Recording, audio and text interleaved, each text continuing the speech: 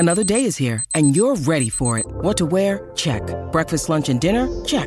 Planning for what's next and how to save for it? That's where Bank of America can help. For your financial to-dos, Bank of America has experts ready to help get you closer to your goals. Get started at one of our local financial centers or 24/7 in our mobile banking app. Find a location near you at bankofamerica.com/talktous. What would you like the power to do? Mobile banking requires downloading the app and is only available for select devices. Message and data rates may apply. Bank of America N.A., member FDIC.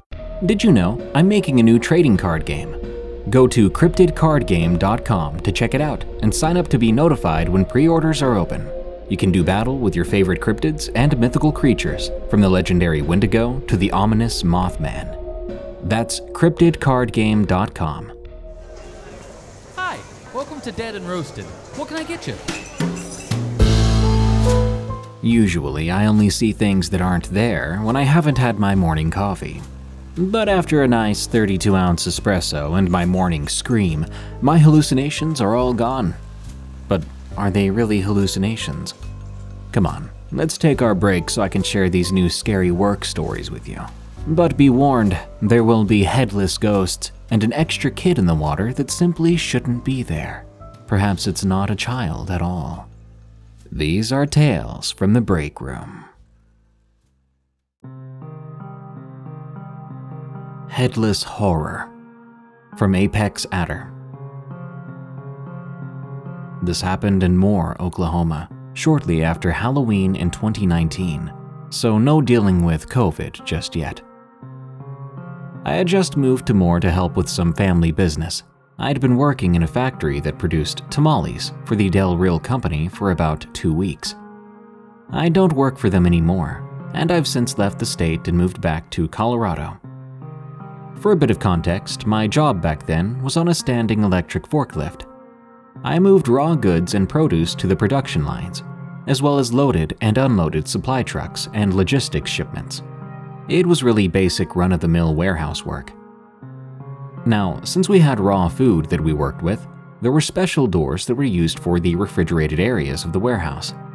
These doors were a canvas PVC-type material that operated like an overhead garage door. They would open and close via a motion detector as soon as you approached, either on foot within the allotted walkway or on a forklift. There was one door in particular that led to a non-temperature controlled area where we stored palletized boxes, and we called it the box room.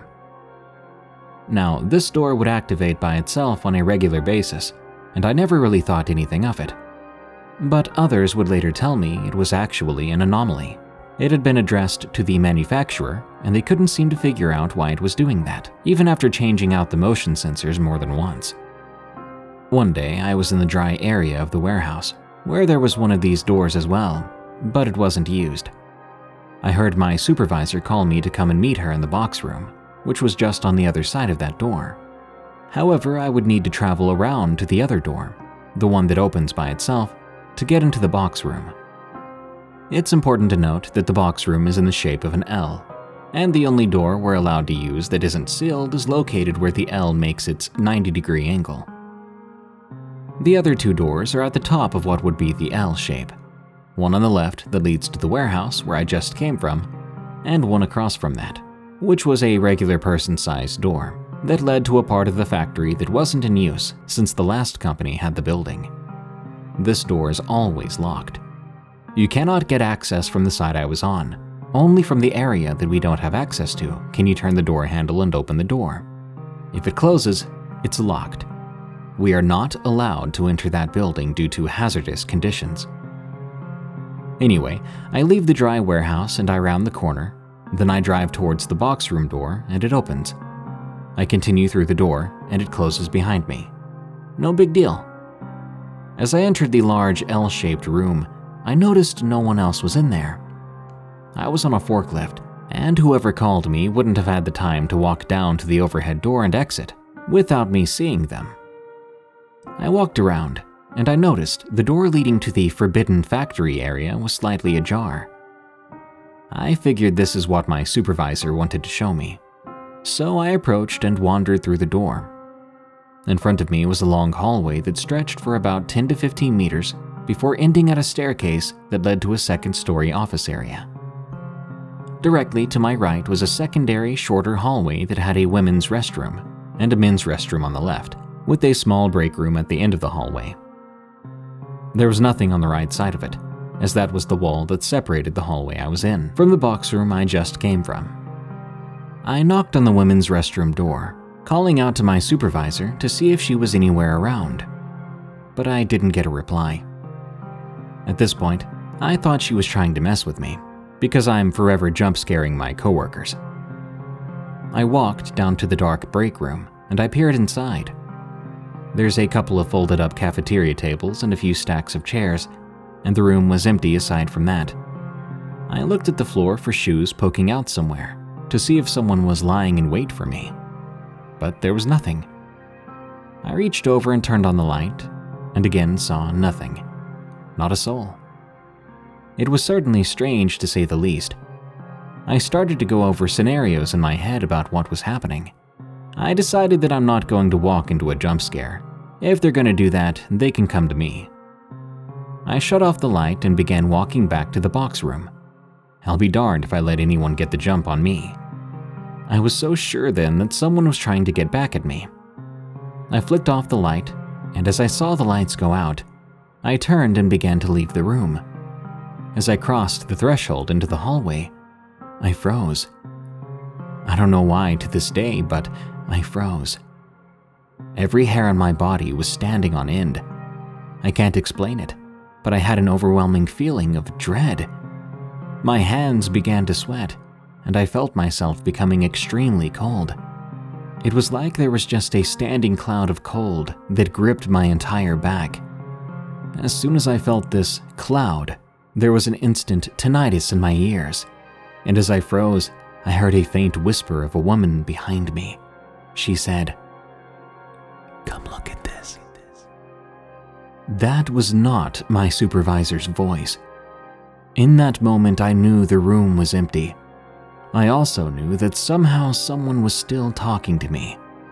Again, I cannot explain why, but the feeling of dread was slowly being overrun by the need to turn and look. So, stupidly, I began to turn around. That's when I realized in my mind that if I turned around and looked, I would be the stupid guy I yell at in horror movies to not be stupid. I made the decision to stop turning, and I immediately ran. I couldn't hear anything aside from my heart banging against the back of my head. I reached the door that had previously been left open, but it was closed. I could have sworn I made a point of not letting it close, I thought to myself. I was immediately concerned it was not going to open at all now. I slammed into it as I turned the handle, and luckily, it opened into the box room. I turned then and slammed it shut behind me, looking around for any signs of someone pranking me. But I was still alone. I stood there for a moment, going over what just happened in my mind. I quickly decided to go somewhere else less secluded, somewhere with some nicotine maybe. I never went back there again. You might think this is the end of the story, but it's not. After this happened, I decided to keep it to myself, but I also began asking around about the property and if anyone had potentially died in the factory under strange circumstances. I was later talking to my supervisor, the same one I thought I heard call me to the forbidden area. She told me that about 2 to 3 years prior to Del Real taking over the factory, it had been a different business. There was a guy who was fired from that factory, and when he returned to gather his belongings from his locker, there was an argument between him and another office staff member. He ultimately attacked her and cut off her head with a large knife or machete. The owner of the business at the time was running security and had apparently shot the man, but not before the damage was done. You can actually find the story for yourself. Search for "Man Decapitates Former Coworker in Moore, Oklahoma." This was several years ago now, and I don't recall what happened to the attacker, if he went to prison or if he's dead. But I'm pretty sure that poor woman never left the factory, and she wants people to see what was done to her.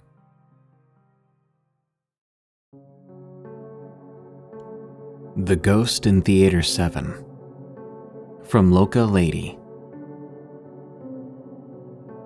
In 2006, I began working at a local movie theater. I heard several stories of encounters with ghosts and shadow people from the supervisors there, who would spend quite a lot of time alone upstairs, babysitting the projectors and counting tills. Not much happened to me personally until I was promoted to shift supervisor at the end of my first summer break from college. When I started to spend more time upstairs alone, I too had a couple of encounters with something. My first encounter was fairly innocuous. This was back before all the projectors went digital, so we still had to thread film projectors by hand. I was working with one when I saw out of the top of my eye someone walking towards me down the dim hall of the booth. I assumed it was one of my coworkers, as it looked like a man and they were taller than me. The figure came towards me and passed out of sight behind the projector. I waited for him to walk by me, but he never did. I figured he was trying to scare me, so I quickly peeked around the projector. But there was no one there. I walked all around it, but there was nothing. I realized then that the projector I was working with was in Theater 7. You see, most of the stories the others had revolved around this specific theater. I simply pushed it out of my mind, finished threading the projector, and walked away. Nothing else happened that shift.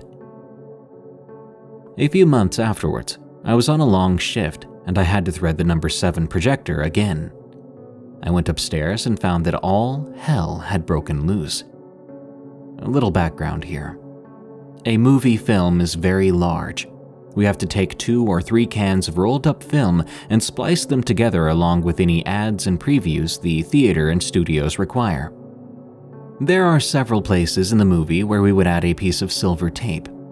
This tape was a marker and would signal the projector to do the next in a programmed set of steps to control sound, lights, and the projector itself as the movie progressed. The film would be arranged on a large platter, and it would run from the inside out. The rate at which the film ran was controlled by a device placed in the center of the platter, called the brain. It ran the motor of the platter so the film would run smoothly to the projector and back to another platter on the tree. We used small plastic discs that we called hockey pucks to keep the tail end of the film from flying around and causing problems. These worked well everywhere, except the platters at Theater 7. They would never stick well and would fall off quite often. We all blamed the supposed ghost for messing with stuff. Well, on this particular night, I went upstairs and found the hockey puck from the platter of Theater 7 on the ground, and the tail of the film wrapped around the leading end, tied in a knot on top of the brain.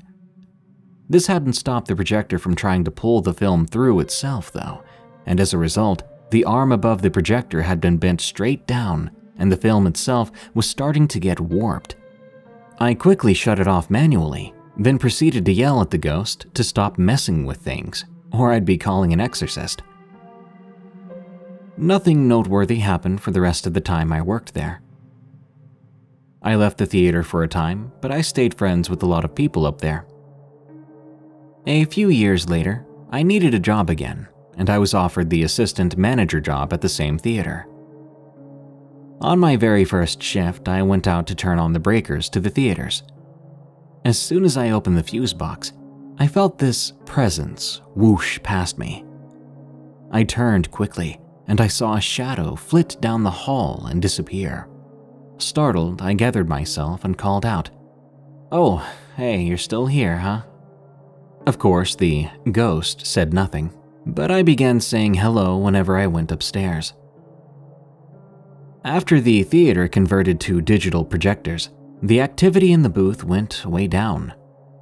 We started to see shadows downstairs, though. A couple of employees and I were getting a ladder out from behind the screen in Theater 7. I was behind the screen, and 2 of my guys were in the theater, pulling. Suddenly, one of them dropped his side of the ladder, yelling out, "What in the world was that?" I asked him what he was talking about. He said that he saw a dark figure standing at the top of the stairs at the back wall. It shot across the back wall when he noticed it and disappeared. I ducked out from under the screen, and I saw the curtain along the back wall swaying back and forth, but the figure was already gone. The guy apparently freaked out even more when I told him it was probably the ghost. He refused to believe it was a ghost. I don't know what he told himself he'd seen, but I knew what it was. It never did anything malicious. It was a little mischievous, but mostly it was just there. The activity faded over time until, when I left the last time, we hadn't seen anything of it in months. Maybe it got bored with no projectors to mess with, and it finally moved on. This episode is sponsored by June's Journey. What is horror to you? Monsters? Murder? Mystery? Well, if human monsters are your thing, June's Journey is the game for you, albeit in a more lighthearted tone. June's Journey is a hidden object game with a thrilling murder mystery set in the roaring 20s. You play as June on the hunt for your sister's murderer. Discover clues through exciting hidden object scenes with beautiful and atmospheric illustrations and music. Victory brings you closer to new plot points and suspenseful answers. When not hunting for clues, you can customize your own luxurious estate island with gardens, buildings, and decor. Or chat and play with or against other players too, in the Detective Club, where you could even put your skills to the test in the Detective League. June's Journey is both relaxing and fun to play. With my busy schedule, I find it's the perfect game to pick up and play whenever I've got a free moment. It doesn't demand too much time, and it's pretty satisfying solving puzzles quickly and unlocking new clues. Can you crack the case? Download June's Journey for free today on iOS and Android.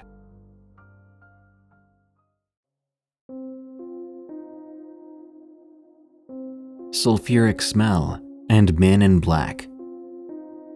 From Anonymous. This happened back when I worked at Starbucks in Rancho Cucamonga, California, at the Victoria Gardens Mall before the Starbucks was relocated to South Main Street. I can't remember the exact day or year, but it must have been between 2014 to October of 2015. I was in college back then. I went to CSUF, and I was really starting to get into spirituality, meditation, and fringe topics like aliens. I found it super interesting to read about the Illuminati and the governments around the world. I was also researching other things like HARP, CERN, Project Bluebeam, and other things like portals, the pyramids, etc. All the things you would call conspiracy theories. My interest in these things was inspired by a childhood event. I recall one night seeing a triangular UFO flying above our house near March Air Force Base. My dad saw it with me. The thing was completely silent. I remember seeing 3 circles in each corner with no lights. It was about a mile above us in the air, traveling northeast. As I grew older, I would share my findings and experiences with those who seemed interested in it, especially at work. And as I said, at the time this happened, I worked at Starbucks. One day I was driving to work. I'm going north up the 15 freeway and a bit before my exit at Foothill Street. Suddenly, I smelled a strong sulfur-like scent in my car. This would remain present all the way to the parking garage. I wasn't sure why it smelled, and why it just carried on with me. I parked and got my things and proceeded to the Starbucks store. Thankfully, the smell did not follow me into the store.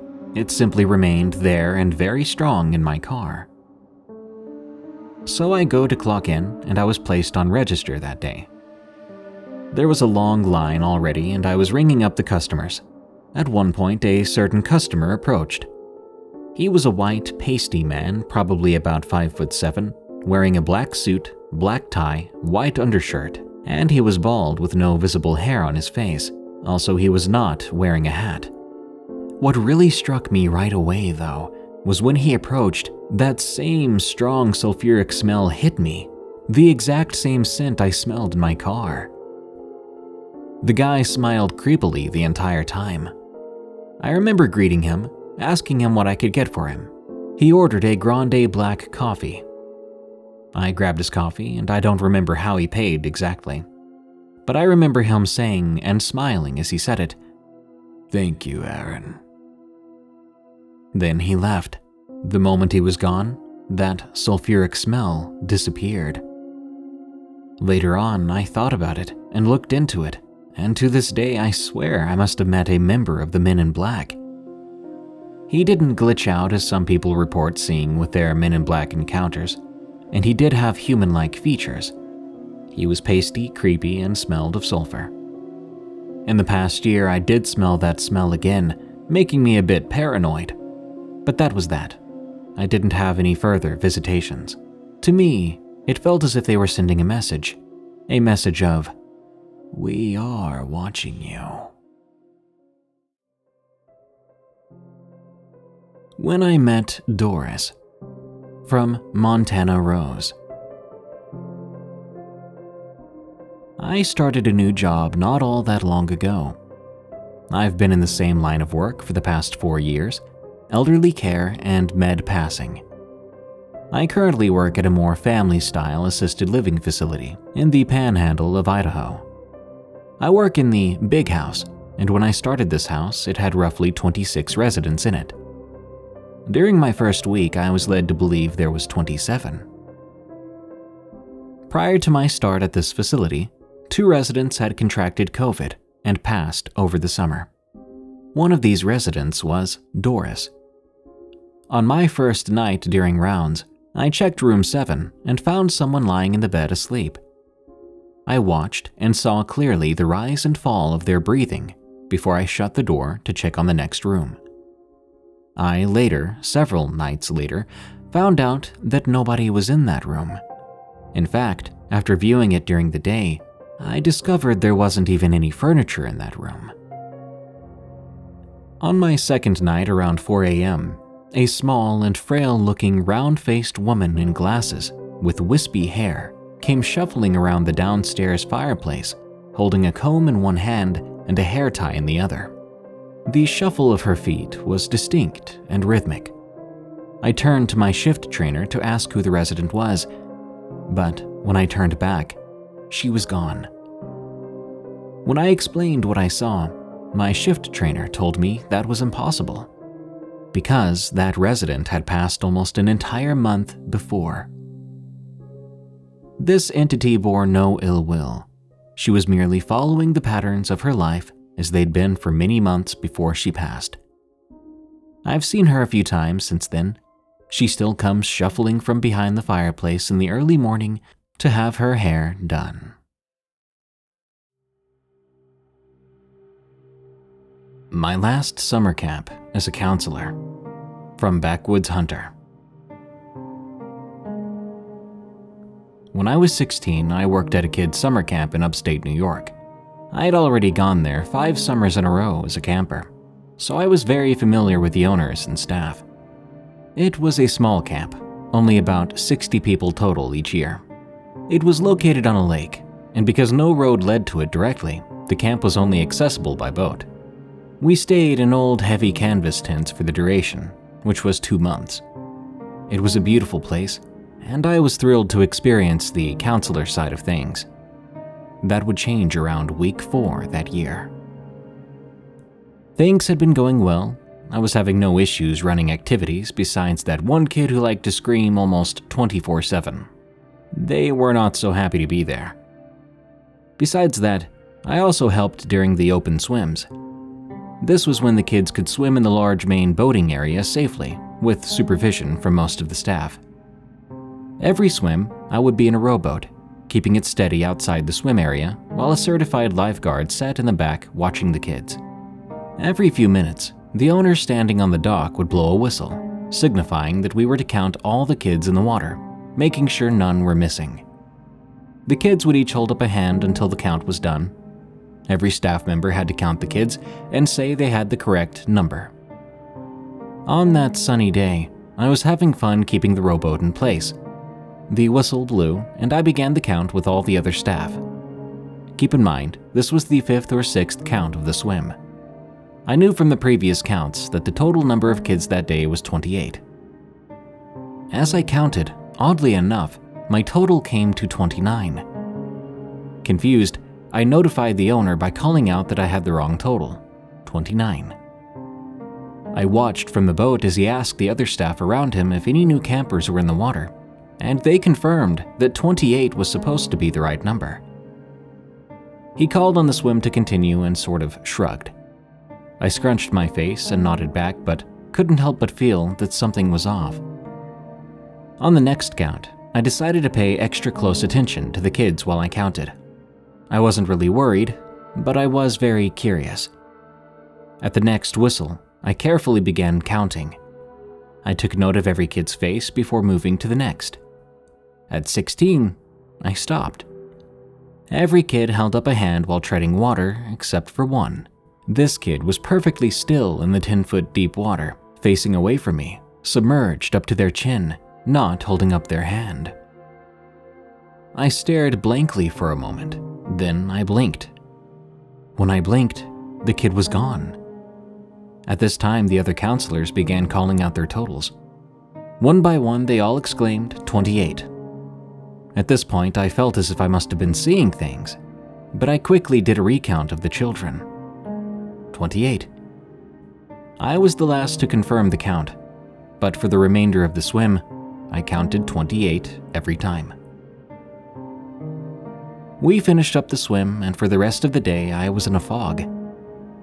That night, I lay on my cot, staring at the opening in the tent flap for a few hours before sleeping. About a week later, a group of counselors wanted to swim at night after the kids went to bed. This was the area used during open swim, and I thought it'd be fun, so I joined in. I had mostly written off the earlier incident, so I was laughing and messing around with the group. With a smile, I dove into the water from the dock. I came up, turning to face where I had jumped from. I stopped as my eyes fell on a space beneath the dock. Every few feet there were large bright blue barrels fastened beneath the dock to keep it afloat. In one of those open spaces, between two barrels, I saw something silhouetted by lights from a house across the pond. It was a small, perfectly still head peeking from the water. Its features were obscured by shadow, but judging by the shape of the hair, I knew it was the same kid I'd seen earlier. Number 29. I jolted in surprise, sweeping my arms forward to swim away from this figure. In my haste, I splashed water in my eyes, so I had to wipe them clear. When I opened my eyes again, the figure was gone. Quickly, I swam to the dock and pulled myself out. No one seemed to notice what had happened, and I recovered my breath and grabbed my towel. I stayed out for a while, playing it off that I was just cold. As the other counselors swam, I kept my eyes on the dock and the surrounding water. Nothing else happened that night, and we all eventually went to our respective tents. Every sound I heard outside the tent that night made me tense my body up, and I would hold my breath to listen. For the remainder of the summer, I avoided the swim area as much as possible. I would fake illness to not have to assist with rowing. No one seemed to notice, and the day I left, I knew I probably wouldn't be coming back. I have no clue what that thing parading as a child really was, but I know that it scared the heck out of me. I don't know if anyone else that attended the camp saw anything strange, but that was the most unsettling thing I've seen. For all those working at summer camps, be safe and keep your eyes on the water. You never know what is watching. Tales from the Break Room is a viewer-submitted podcast featuring allegedly true scary stories that happened on the way to, on the way from, or at work. If you want your story to be narrated on the show, send it to us at eeriecast.com/submit. As of April 14th, we're paying 3 cents per word for stories that are approved and make it onto the show. Submission does not guarantee approval or payment. For a limited time only, PayPal only. Tales from the Break Room is an EerieCast Network original podcast hosted by Darkness Prevails. You can follow him on Twitter at Dark Prevails, and you can hear thousands more stories read by him on our other show, Unexplained Encounters. If you enjoyed this episode, please follow and rate Tales from the Break Room on Spotify and Apple Podcasts. You can also enjoy plenty more horror-themed podcasts at eeriecast.com.